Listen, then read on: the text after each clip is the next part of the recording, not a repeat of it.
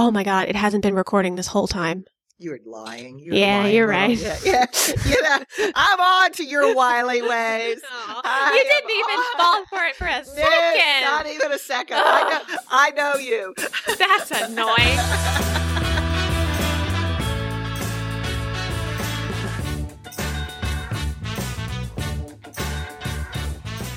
According to AAA, the national gas price average will hit at least $2.80 in March, adding up to increases of at least 5 to 10 cents in local markets until refinery operations are stable, solidifying predictions that March will have the highest gas prices in 2021, barring, of course, hurricane season. And let's face it, with everything going on, let's not rule out the possible resurgence of murder hornets. The good news is, Jeanette Castellano-McGee, AAA spokesperson, also said that, quote, while the month is roaring in like a lion, by the end of it we could see some relief at the pump as refineries resume normal operations, especially if crude oil prices show signs of stability. Retailers are always on the lookout for new, creative strategies to drive pump-only consumers inside the store to the higher margin items. Often, it can be very tempting to offer fuel brand loyalty at the pump and be done with it. And those programs are good for customers and your fuel provider, but they aren't establishing meaningful relationships with your brand, and they aren't getting customers inside your store. If consumers can get these fuel brand loyalty incentives at C-Store A through Z, they don't have a reason to pick your store specifically. Today, I am joined by Dan Durbin, Director of Logistics at RL Jordan Oil, and Rebecca Burch, EVP of Sales at Electrum Holdings, to provide some insights on how to navigate the demands of competitive fuel pricing, strategies to bring pump-only consumers inside the store, and the future of the convenience store model as we become less gas-centric in the years to come. Welcome to both of you. It's so nice to have you. Thank you, Allie. I'm excited to be here. I'm happy to be with you again, Allie. So Dan, let's start with you. We talked last episode about the overwhelming number of loyalty programs that center on gas discounting alone. We also discussed gas discounting and its effect on building a profitable reward program. From a retailer's perspective, I'd love for you to expound on your philosophy regarding fuel discounting as it relates to a loyalty program. I'll be happy to. First of all, let me be clear that I do believe that gasoline discounting can work. And it is working in many situations. However, I have seen other companies have real trouble with a fuel discounting program as their primary way of creating loyalty. I don't do it at every store, and I think I explained that the last time. I don't believe that it's necessary in every market. When you introduce a gasoline discount into the market, and when you look back, you see that you really didn't accomplish much other than just giving a lot of your profit away.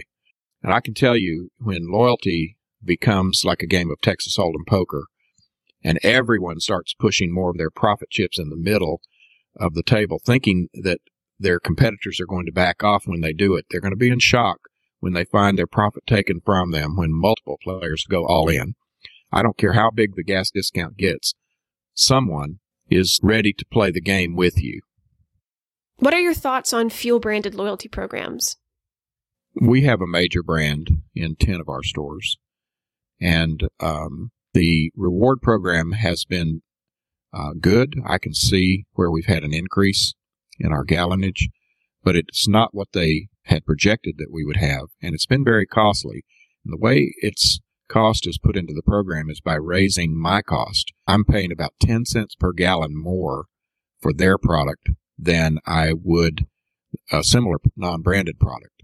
And the reward is 5 cents a gallon on every gallon. So I'm paying for that reward, which is fine as long as I'm building customer satisfaction, selling more gallons. I haven't seen anything that it's done to increase my inside sales.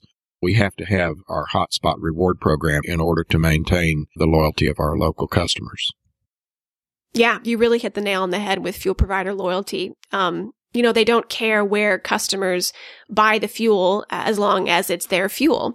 Hotspot obviously does care very much where customers are buying their fuel. So with all that in mind, how should retailers structure their loyalty offerings to best engage with customers? Allie, I would recommend that they build their program from the inside out, not from the outside in. We need to find a way to reward customers for every interaction they have, to make our customers feel special each time they come in the store. And it's a small price to pay to touch each customer in a positive and meaningful way.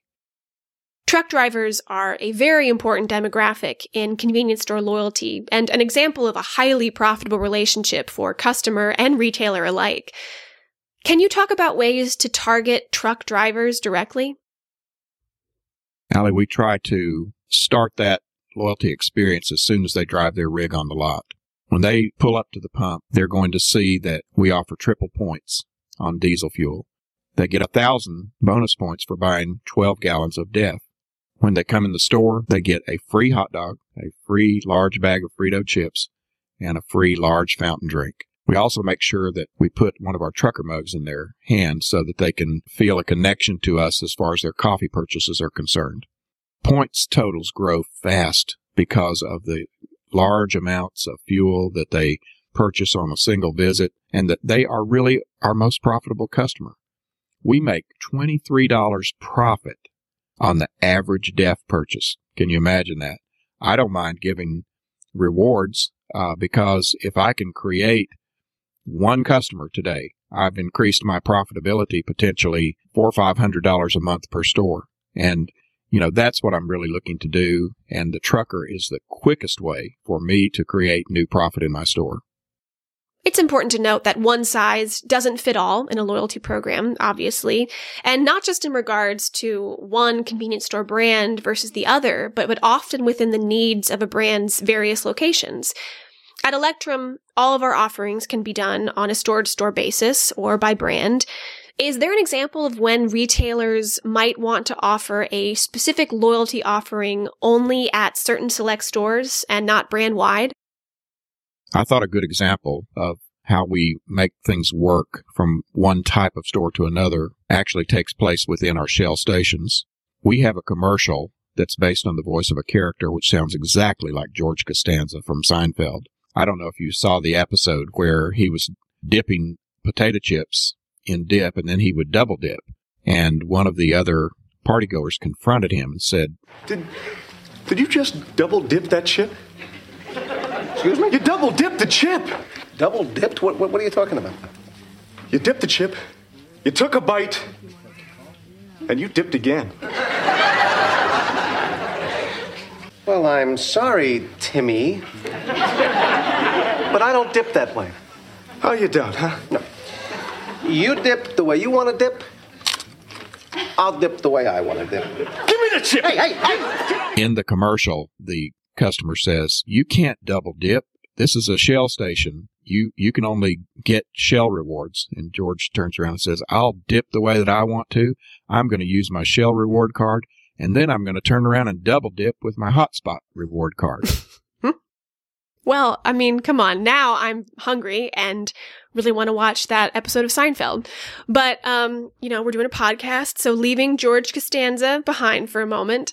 Becky, according to NACS, the U.S. convenience store count stands at 150,274, and the industry fared, pretty well despite an unpredictable year in 2020. But the number of small brands continues to decline. What is your advice for those retailers, really regardless of size, who want to initially attract new loyalty customers with gas discounting? I think Dan makes such a great point about not wanting to initiate a program based on loss leader tactics. But, many consumers cite gas rewards as a strong motivator for initially joining a rewards program. So, Becky, how can retailers who want to include gas discounting in their program make it profitable for their brand? Hotspot was very successful in implementing a loyalty service that was not fuel-centric. We have a lot of other customers who very much want to make fuel a centerpiece of their loyalty offering. And for them, there are a lot of choices. We have a retailer who discounts gas for all of their rewards customers. So the customer who's not a rewards customer pays full price, and all rewards members get a 3-cent discount. And on top of that, if the customer gives them their checking account information, turning the loyalty card into a pay-enabled card, they give them an extra discount because that saves them a great deal of money over what Visa and MasterCard charge them. We also have customers who want to tie fuel discounting into inside purchases, which is a brilliant idea. We have a customer who takes 10 or 12 high margin items inside the store, and they advertise if you buy one of these, the next time you purchase fuel, you get a discount. We have another customer who ties discounts into how much you spend inside the store. And they have even structured it such that the more you spend, the higher your discount. And then the customer has complete control over whether they take the discount when they first earn it or they bank it for a larger discount down the road. And then lastly, we have a customer who offers a discount if they pump gas first and then subsequently come inside and purchase something. And they do a combination of a retroactive discount on fuel and then other rewards on top of that. Those retailers who offer inside discounts advertise them on the pump. And since 70% of the people who pump gas never come inside, if the retailer can incentivize even a small percentage, that can make a huge difference in profits. You know, Dan talked earlier about the impact of touching customers in a positive and meaningful way. How can retailers start to create that personalized customer experience at the pump, before they even go into the store? One of our customers came to us and made this special request, and it's been so successful, we're now rolling it out to many other retailers. We have the ability that when a rewards customer identifies themselves at the pump, we can immediately send them a text message with an invitation to come inside. And that can be based on a number of criteria, and we've got customers who do it all three of these ways. We can send them a text based on their purchase history. So whatever they're in the habit of buying in the store, we will find a product that closely matches their past purchases and promote that item to them. We also have the ability to promote a single item to everyone who pumps gas.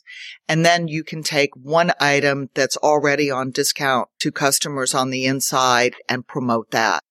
In the first 3 months of this offering, it has increased the number of people who come inside by 7% and doubled the average ticket size. Additionally, our retailers can promote enrollment for the loyalty program both at the pump and at the POS by simply asking the customer for their phone number. We immediately send the customer a text message with a link to enroll on our mobile app. So this is an option that increases enrollment across the board. We can also display the name of the rewards customer to the cashier at the POS. It can even be done at the pump. This creates a very personal relationship between the C-store and the customer and makes the customer feel special. So we have a lot of creative ways to engage the customer on an ongoing basis, both at the POS and at the pump, allowing our retailers to establish that very personal relationship with the customer and making the customer feel very special. Thank you, Becky. Dan, I'm going to circle back to you now.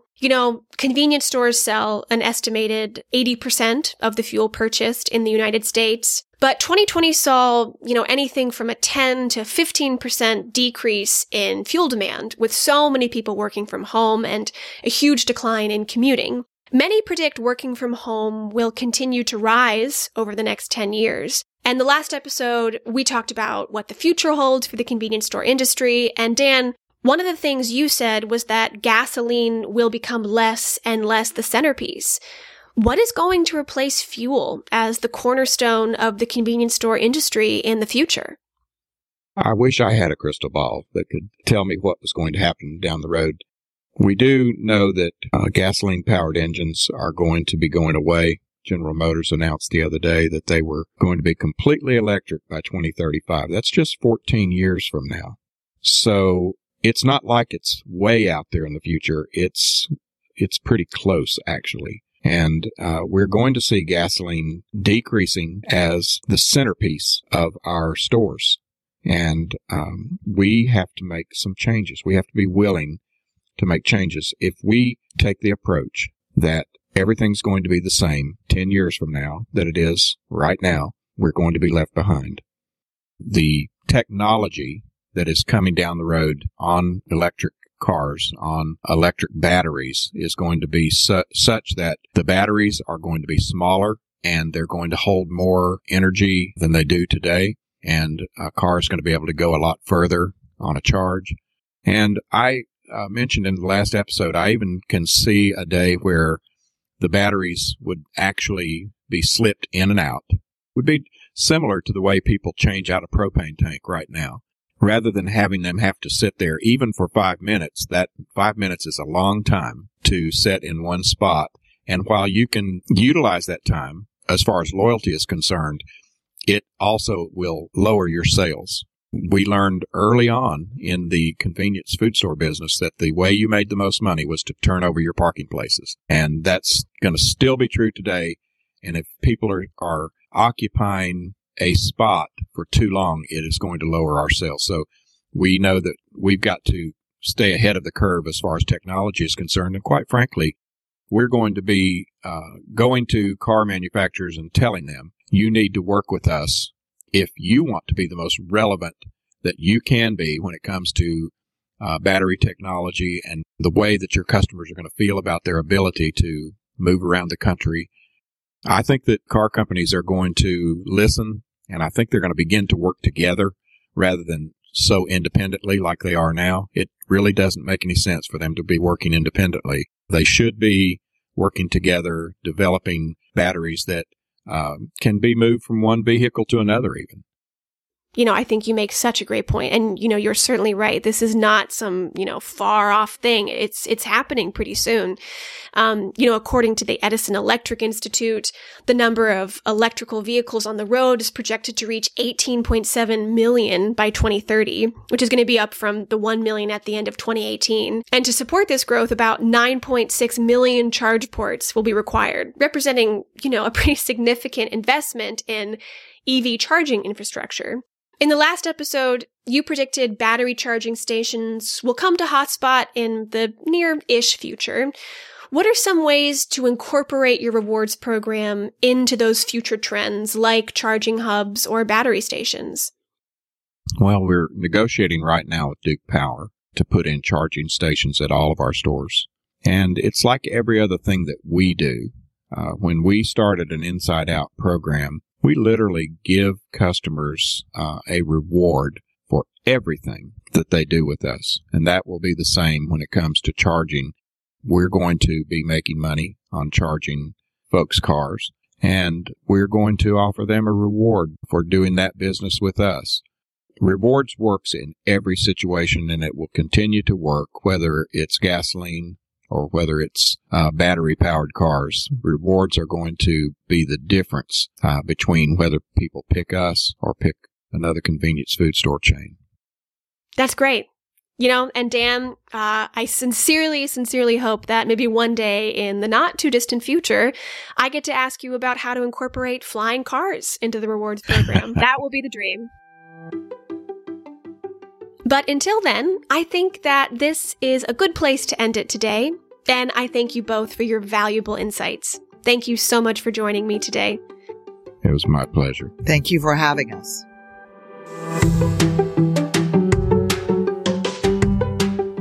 And thank you for listening. You can subscribe to get emails about upcoming episodes of Loyalty Beat on our website, electrumloyalty.com. And if you are a convenience store retailer and have a topic you want us to cover or questions for the podcast, you can go to the contact page on our website. Please follow us wherever you stream your podcasts. And most importantly, thank you for tuning in, and see you next time.